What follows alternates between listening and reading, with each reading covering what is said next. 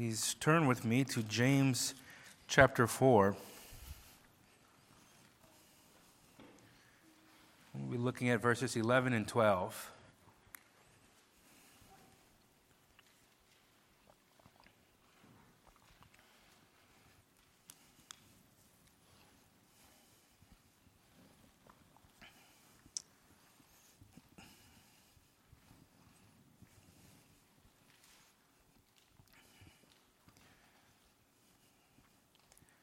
James chapter 4, verses 11 and 12. Do not speak evil of one another, brethren. He who speaks evil of a brother and judges his brother speaks evil of the law and judges the law. But if you judge the law, you are not a doer of the law, but a judge. There's one lawgiver who is able to save and to destroy. Who are you to judge another? Let us pray.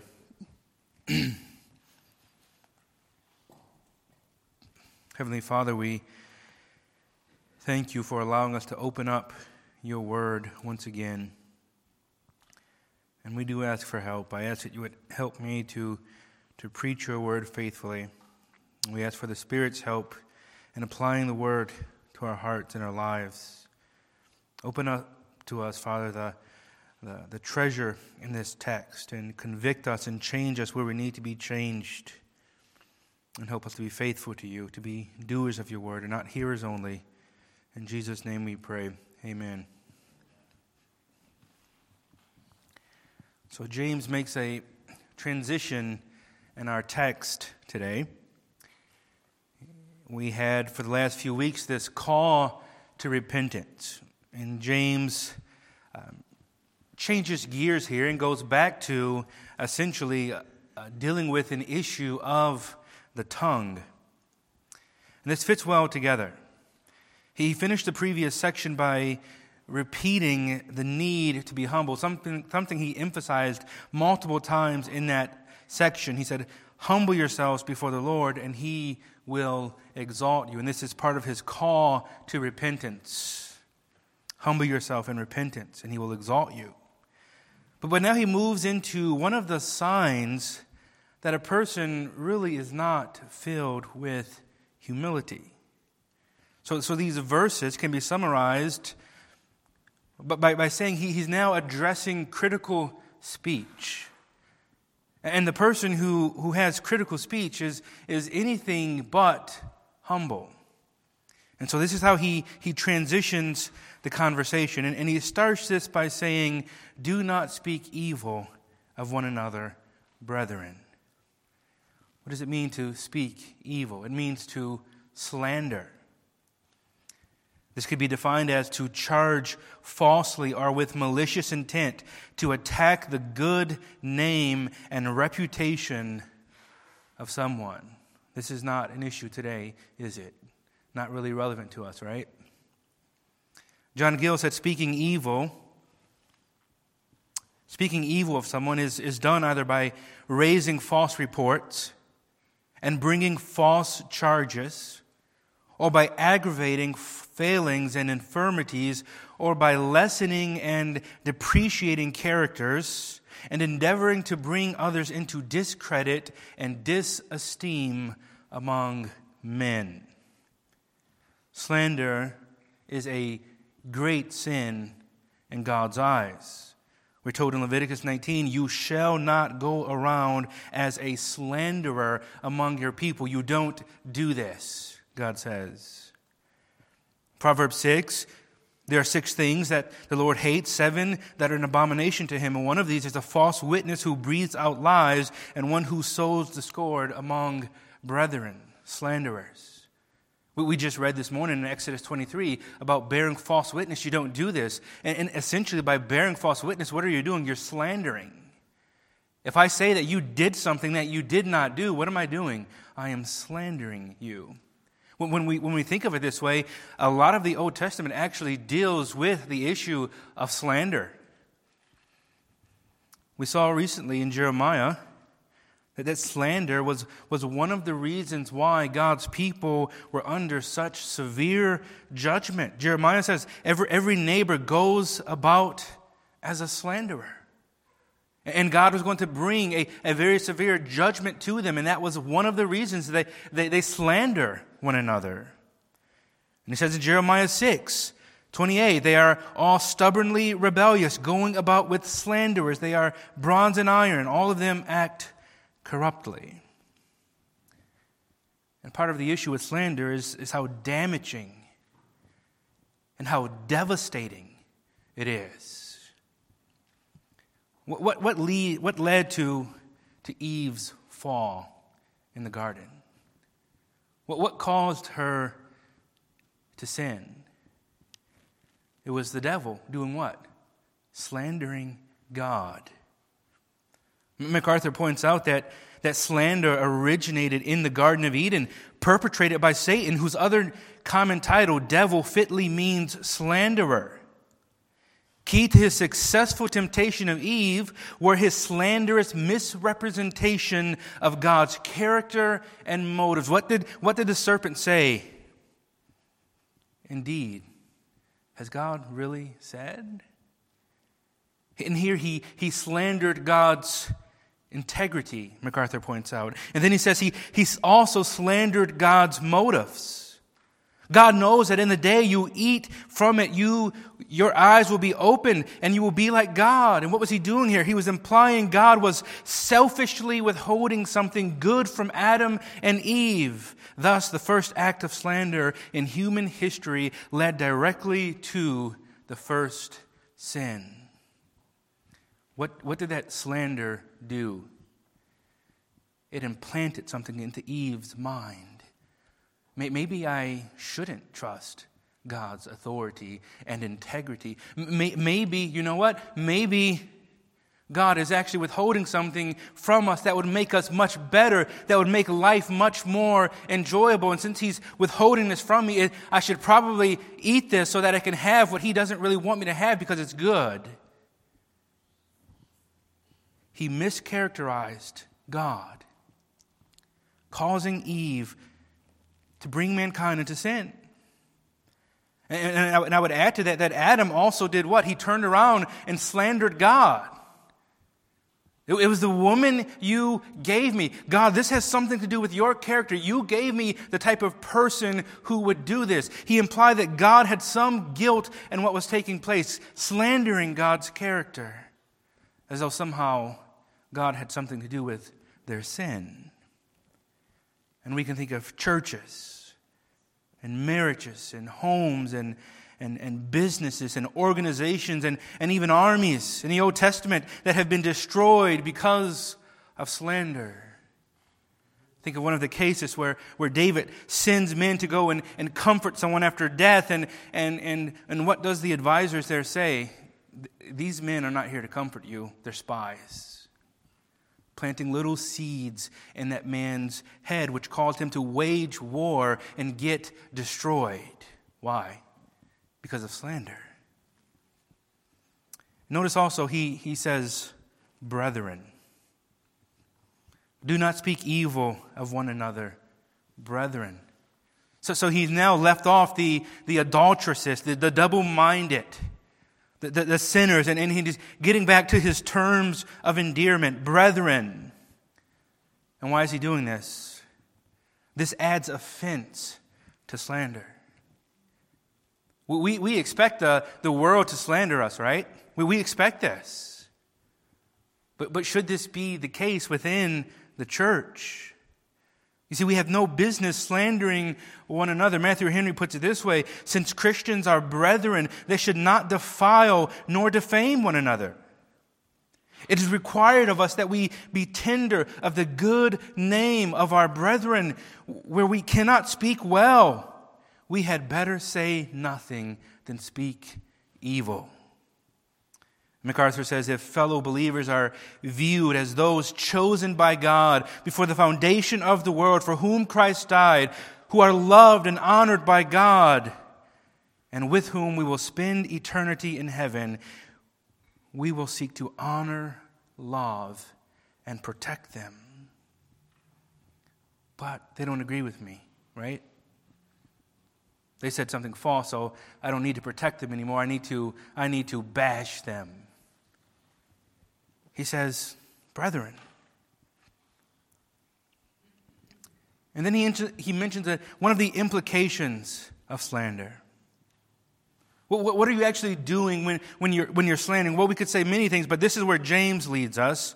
He says, he who speaks evil of a brother and judges his brother speaks evil of the law and judges the law.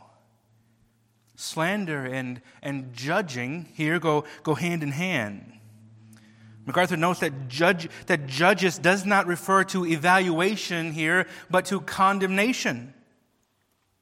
This is a rash thing, a rash judgment, interpreting men's words and their actions and their deeds and their motives and condemning them harshly. This is referring to being overly harsh and critical in our assessment of others. This is not taking a person who is clearly sinning and taking them aside and humbly saying, you're wrong here. No, this is not doing that. This is harshly condemning them. You believe this, I hate you now in my heart because you disagree with me. And you condemn them. This is what they believe. I doubt that they're even saved. This is what we do, is it not? This is referring to a critical spirit. Being so rash and so critical in our judgment of others that we even begin to judge their motives. Some of us need to stop watching cooking shows where you have judges that critique everything, because this is how we then begin to live life. Well, you did this and you said this, but I don't really like that, and I don't like this. And we just have this critical attitude where we have to criticize everything that a person does, and we examine their lives under a microscope, and we find everything wrong with them, and we have this critical opinion, this harsh opinion of them because of these things. Our Lord addressed this in Matthew 7. Judge not, that you be not judged. The most misquoted text in society today. What was our Lord saying? He wasn't saying don't be discerning. He wasn't saying you don't look at a person sinning and correct them for that. You don't do that. That's not what he was saying, was it? Do not harshly condemn people. Do you want people harshly condemning you? This is the action of a person with a critical spirit. One commentator says that the context makes it clear that the thing here condemned is that disposition to look unfavorably on the character and action of others, which leads invariably to the pronouncing of rash, unjust, and unlovely judgments upon them. Person disagrees with you, and now all of a sudden you know everything about their character in your mind. Oh, I know what you believe about this now. I know what you believe about that now. You don't even have to tell me. You don't have to try to defend yourself. I know everything about you, and I have condemned you in my mind and my heart. But we can clearly see this connection between a critical spirit and slander. They go hand in hand. MacArthur notes that the first step in avoiding the sin of slander is not keeping one's lips sealed, but keeping one's thoughts about others right. You want to avoid slander? How do you think about others? Listen, if your thoughts about others is usually critical, slander is not far behind. And let us consider the pride behind slander.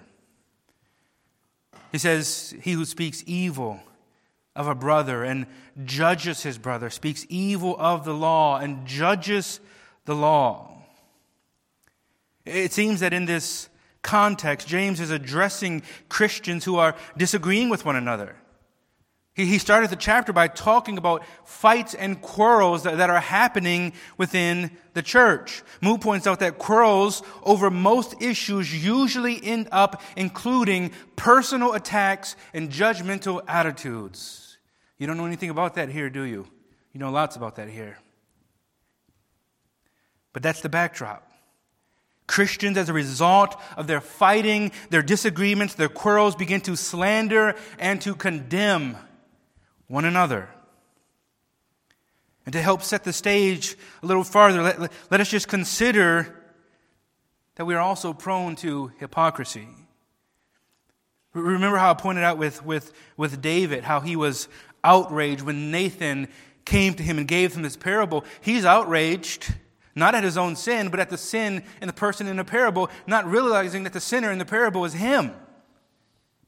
And he's more outraged at the fact that somebody stole a lamb than he is that he murdered and committed adultery. This is a hypocrisy that we are all prone to. This is what Christ was referring to when he says, "And why do you look at the speck in your brother's eye, but do not consider the plank in your own eye? Or how can you say to your brother, 'Let me remove the speck from your eye,' and look, a plank is in your own eye? Hypocrite! First remove the plank from your own eye, and then you will see clearly to remove the speck from your brother's eye." And listen, this is not even saying don't remove the speck from your brother's eye. It's simply saying don't be a hypocrite about this. Well, was David wrong for being outraged at the fact that an injustice was taking place? No. But he was so blind that he couldn't see it was him who had done this injustice. He needed to remove the plank. So now combine these two things.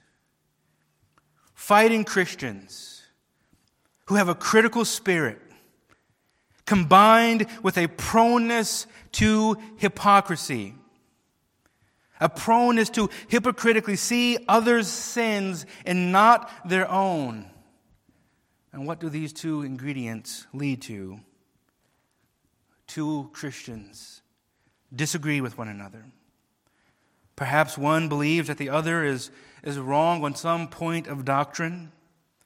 And because he thinks this man is wrong, he condemns him in his heart, thinking critically about him. He's wrong about this issue, and now I just have this critical spirit. He's wrong about that. He must be wrong about a lot of things, and he must be immoral. And I come up with all of these things. I condemn him in my heart, and I judge him, and I assume the worst about him and his motives. And I even begin to slander him because of this. Why? Because what he believes is so bad that other people need to know about it. And they need to know about not just the things he said, but I know what he meant by what he said, so I'm going to tell you about those things as well. And I can read his heart. I know what he's thinking, and I'm going to tell you those things as well, and you're slandering. And the person who is doing this slandering is doing this in the name of being the great defender of the Christian faith. Slandering in the name of righteousness. And this happens all the time within the church. I need to be a hero and warn everyone about this person, so I'm going to slander him. Because I love God's law, I'm going to tell everyone about this person I disagree with, and I'm going to paint the worst picture of him I possibly can so that it is clear to everyone just how much of a lawbreaker he really is, even to the point of negatively misrepresenting him, which is slander. And this is all being done in the name of me upholding the truth. How many of us have seen that? Probably most. But now, how is this speaking evil of the law? What is James getting at? Harsh judging and slander does not fulfill the command to love your neighbor as yourself. It's bearing false witness against your neighbor. It's destroying your neighbor, destroying his testimony, destroying his character, misrepresenting him. So if you are slandering, breaking God's law in the name of correcting people who you believe are not obedient to the law, you are being a hypocrite. And by doing this, you misrepresent the law, which is speaking evil against it. The person who slanders another in the name of confronting others for not obeying Scripture is misrepresenting God. He is saying that God's law allows for what he is doing when it actually condemns it. In that sense, he is speaking evil of the law. That the person who is slandering while not acknowledging their sin is saying that the law does not condemn what they are doing. If I disagree with you and I say I am the correct one in this situation, I am the one holding to the biblical truth, I am the one accurately representing God's word and law in this disagreement, I am the orthodox one. If I say that and at the same time slander you to prove it, I'm saying that my slander is okay, that I'm not violating God's law, which means I'm misrepresenting God's law, and I'm actually speaking evil of God's law by saying it allows for us to slander one another as long as the situation is justified by how bad they are or what I disagree with. We're saying that my actions are calling good what God has called evil. My actions are calling good what is a clear violation of the command to love my neighbor. But you don't know how bad he is. Listen, people need to be warned against his teaching. And if I paint a worse picture and I assume his motives and I reveal his motives, then other people will be adequately warned and they will stay away from his false teaching. And so I say the ends justify the means. And I say that I'm the righteous one in this situation while I'm slandering. I'm misrepresenting his law. I'm speaking evil against his law. And again, how common is this today? We have discernment bloggers and Christian journalists who don't know what they're talking about, but they get as little information, they get as little bit of information as much as they can, and they come to a conclusion, and they put it on the internet, and a man's name is totally slandered. Why? Because I need to be warning people of every evil person out there. If there's one preacher out there who is saying something false or something bad is happening in their church, it is my life's mission to find out and to let the whole world know. And I don't care who I take out in the process. But this happens in many ways, doesn't it? We say women are not allowed to preach or to have authority over men, and what do others say? Oh, you mean you don't value women? That's what you mean, right? Yeah, these people over there, they don't value women. They don't believe that women are equal because they don't allow women to preach. That's slander. Oh, you believe in God's law. That church is legalistic. I wouldn't go there if I were you. Really? Believing that God's law still exists, that it's valid, is legalistic? But these are the type of things that we hear. Or a person who says, I actually believe that God's law in the Old Testament represents justice. It represents what God believes is just in a situation. And how do people interpret that? Those people over there, they want to start stoning homosexuals and disobedient children in the streets. What is that? Slander. That's exactly what it is. It's slander. CRT, it's unbiblical. That church is racist. This is what we see over and over again. And we can do this ourselves. You baptize babies? Oh, you mean that you believe in baptismal regeneration? Misrepresentation. Oh, you don't baptize your babies. That means you don't disciple your children, right? The slander just happens over and over again. Why? Because instead of understanding what a person actually says, we assume and we judge them based upon that, and we're critical. We see this with David. I've been picking on David a lot, so I'm going to vindicate him a little bit now. How many people say David was a rapist? Some of you may hear that and say it's true. What are you talking about? But how do we get to this point where we say that David raped Bathsheba? We read things into the text that are not there.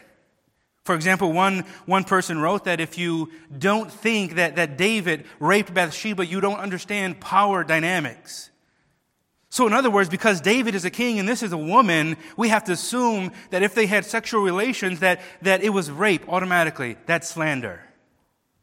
Was David bad? Yes. He was a murderer. He committed adultery. Is it just okay to just throw rape on top of the charge? Is that just okay? No, it's not. It's slander. That this is evil in God's eyes. This is one of the reasons why his people was judged there in Jeremiah. God does not like this. It's an abomination in his eyes to misrepresent people, because by doing this, we are misrepresenting the truth. We are slandering our brothers.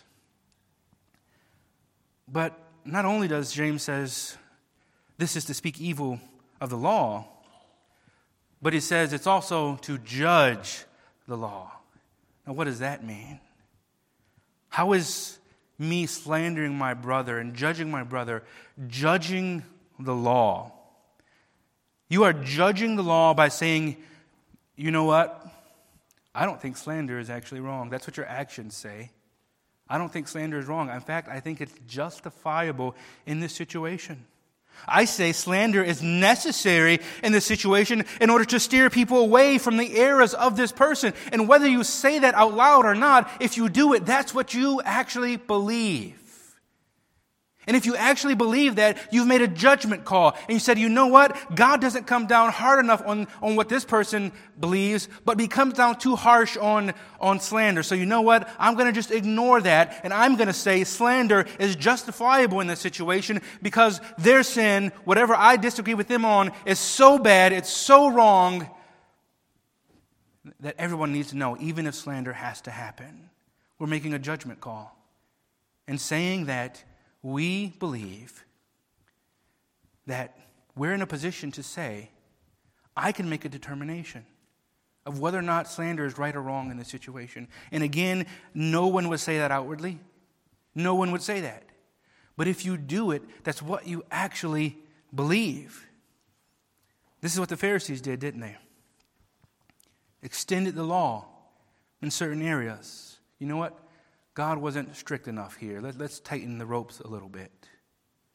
While in other areas, they completely disregarded the law, holding their traditions above the law of God. This is what Christ condemned them for. Listen, you annul the law of God for the sake of your traditions. They're zealous for traditions and they disregard the law in certain areas. What were they doing? They were judging the law. They were saying, we stand as judges here and we have determined we don't like God's law here in this area and we want this tradition and we think that this tradition over here is actually better than God's law right here. You're acting like a judge at that point in time. This is what James is saying. By doing this, you're actually setting yourself up, or trying to set yourself up above the law. James says, but if you judge the law, you're not a doer of the law, but a judge. What are we supposed to be? Doers or judges? I think we know the answer to that. Sproul said, when we speak falsely against a fellow believer, we speak not only against the person, but against the law of God. The slanderer sets himself illicitly as a judge above the law. Our job is to obey the law, to obey Scripture in whatever it says, not to question whether or not the Scripture is correct. It's not for us to make a determination that God should have been more lax in this area and stricter in this area, but that's what we do when we think that slander is okay while we're judging someone else's sin. We are to be doers, not judges above the law. We are to be obedient in all things. By the way, do you see the pride being manifested here? It is pride that makes a person believe that it is okay for them to disregard God's law while they condemn others for whatever reason. That's pride. I'm going to sinfully slander you because of sin you're committing. Why? Because I want you to stop committing sin, but I'm sinning in order to stop you from sinning. What is that? Well, my slander is not a big deal, but your sin, that's heinous. That's pride. We think more highly of ourselves, and we don't think much of our sin. It is pride for a person that has a log in his eye to slander his brother because of the splinter in his eye. It is pride that causes us to ignore our own sins, being blind to our own sins while being outraged at the sins of others. It is pride that makes us so zealous to condemn or discredit others that we are willing to sinfully slander them if necessary. It is pride that makes us think that we are somehow above the law, that we can make a determination that the end justifies the means in this situation. That's pride. That's not humility. Humility says, God's law says I'm to love my neighbor. So whatever I do, I can't slander him. Pride says, you know what, God, you sit back right now. Let me handle this my way. That's pride. It's arrogance. But it even goes beyond just a pride. It goes beyond just what we think of ourselves. It goes to what we actually think of God. He says in verse 12, there's one lawgiver who is able to save and to destroy. Who are you to judge another?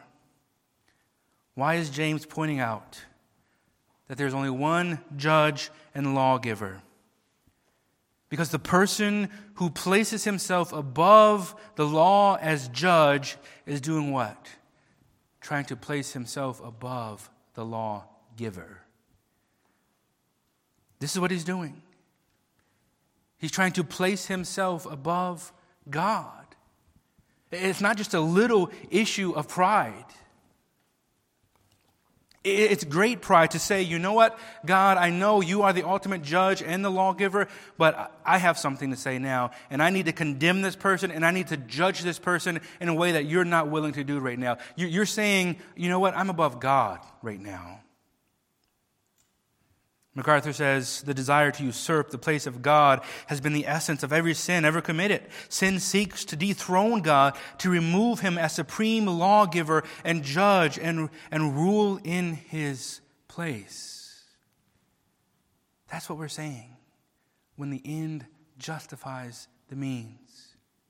I'm the lawgiver. I'm the captain of this ship. God didn't do this right. So you know what? I'm going to step up and make sure justice is done my way. God's not doing this fast enough. Let me show him how it's done. Think of the pride and the arrogance of that.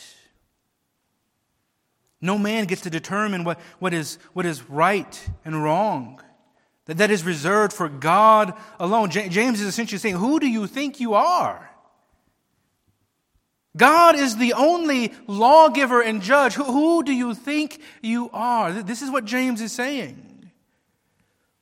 No man gets to stand above the law and say that slander is necessary and good to make sure people are not fooled by this person's errors. But that's what we do when we condemn our brothers and sisters and misrepresent them and slander them. Douglas Moo says, since James contrasts judging the law and keeping it, he apparently thinks that failure to do the law implies a denial of the law's authority. We don't believe it's authoritative if we don't do it. However high and orthodox our view of God's law might be, a failure actually to do it says to the world that we do not in fact put much store by it. Again, we see coming to the surface James' understanding of Christianity as something whose reality is to be tested by the measure of obedience. What do you really think about God? You're slandering people because you say you believe in justice. You don't really believe in justice if you are breaking God's law to do it.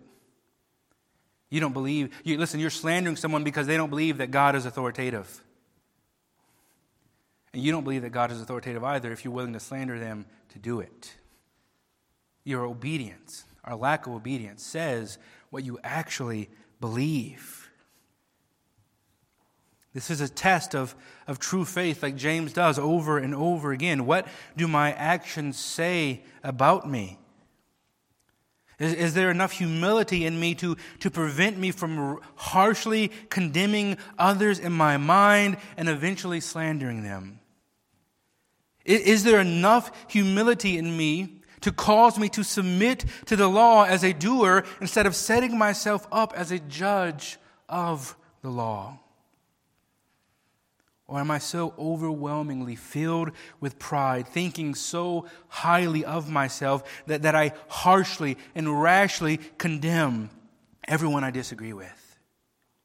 And I make it my personal mission to discredit and destroy them, even if it takes slandering. Slander is a manifestation of pride in the heart. Moses says, speaking evil of others is a manifestation of the pride that God resists, and which is to be avoided by humility before God. Are you guilty of slander, dear friends? Misrepresenting the truth about others to prove a point, or to make yourself look better, or to discredit a person, or for whatever other 1,000 reasons we could have for doing this. Are you guilty of this? If you have practiced this, confess your sins to the Lord. And He is faithful and just to forgive you, but you need to make this right. If you have misrepresented people, you need to make that right. And repent of this sin of pride, because what does James say? What does James say? He says that God resists the proud. He stands in opposition to the proud and gives grace to the humble. But do you see the irony in that? There is a person so zealous for truth that he's slandering people to try to stop others from hearing falsehood. But he's slandering in order to do this. He's letting pride reign in him in order to do this. It's his pride. He thinks that he's doing something righteously, but pride is making him do this, and he's setting himself up in opposition to God in the name of defending God. This is absurdity. But that's what happens. This is a sin of pride. How dare you disagree with me? How dare you be wrong and tell others wrong things? You must be destroyed. It's a good thing God didn't feel that way about us. How many times have you changed your theology? How many times have you changed your convictions? Listen, some of us will change our theology tomorrow and we're ready to persecute everybody who disagrees with us after believing that for one day. What is that? That's pride. That's simple pride. And we need to deal with our hearts. Listen, whatever truth you understand has been revealed to you by whom? Is it your big brain? No. By God. Let me ask you a question. What have you received that has not been given to you by God? Zero. Nothing. Why would we be proud? Why would we look at other people and say, you stupid heretics, why would you believe this?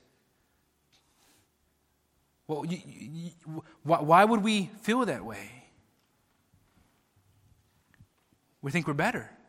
That's pride. It's arrogance. If you would just study the scriptures like me, then you would come to the truth. I find it interesting that a person like MacArthur and R.C. Sproul is debating baptism. You know that both of those men spent their entire lives studying the Word of God, and they come to different convictions. You know what? It takes a bit of humility to say, you disagree with me? I don't know why. It's pretty clear to me in Scripture. But I don't have to say, you're stupid. Why would you not believe this? It's clear. You're dumb if you don't believe this. That's pride. Do you know how many people there are who have studied more than you who disagree with you? It's not an issue of that they haven't put in the time. Yes, they've come to different convictions for different reasons. We don't know why. God is sovereign, not us. But we need humility even in how we address that. Listen, we're not talking about the world. We're talking about our brothers and sisters for whom Christ died. If you are tempted to slander your brother, remember that you are both spiritually poor, beggars, both equally in need of grace, and Christ loved you both enough to die for your sins. And even though you disagree with your brother, which is okay, Christ loved him enough to die for him. If Christ loved him in that way, can you not love him enough to not murder his name, to not slander him?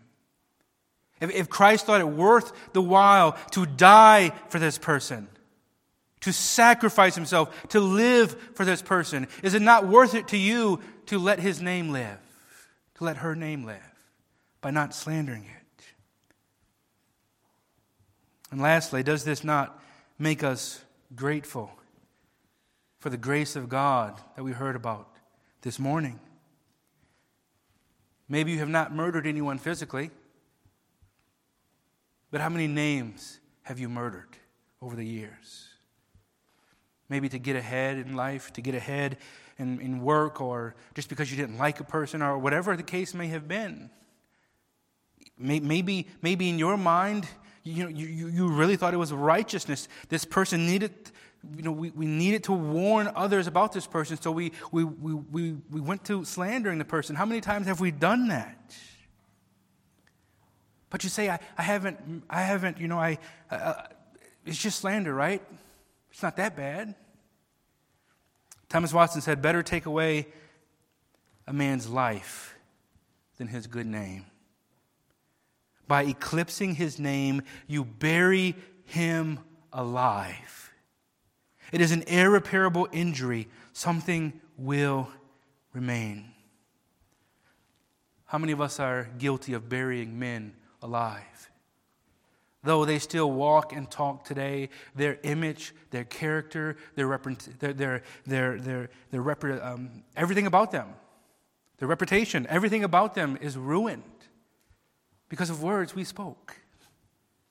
This is the devastation that slander causes. How many of us are guilty of this? But this should once again make us say, praise God for what? His abounding grace. Praise God that the blood of Christ has been sufficient. That it has covered my sins of slander, for they are many. Praise God that even that is paid for on the cross.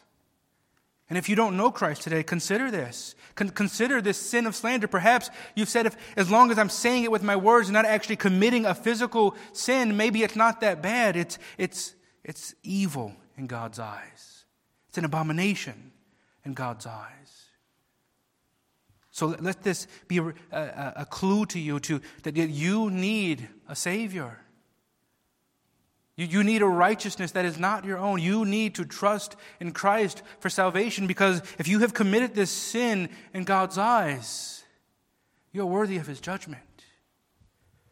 But He offers salvation through Christ. Let us pray.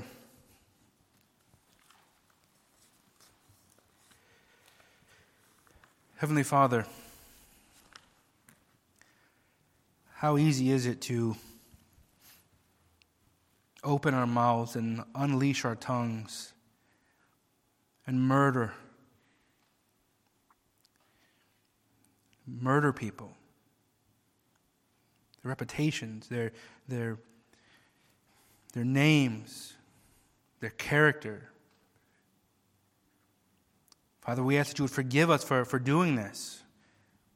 And many of us over and over again. We ask that you would help us to have humility, a humility to not judge others critically, a humility to not slander, but that we would love our brothers and sisters and fulfill the law. In Jesus' name we pray, amen.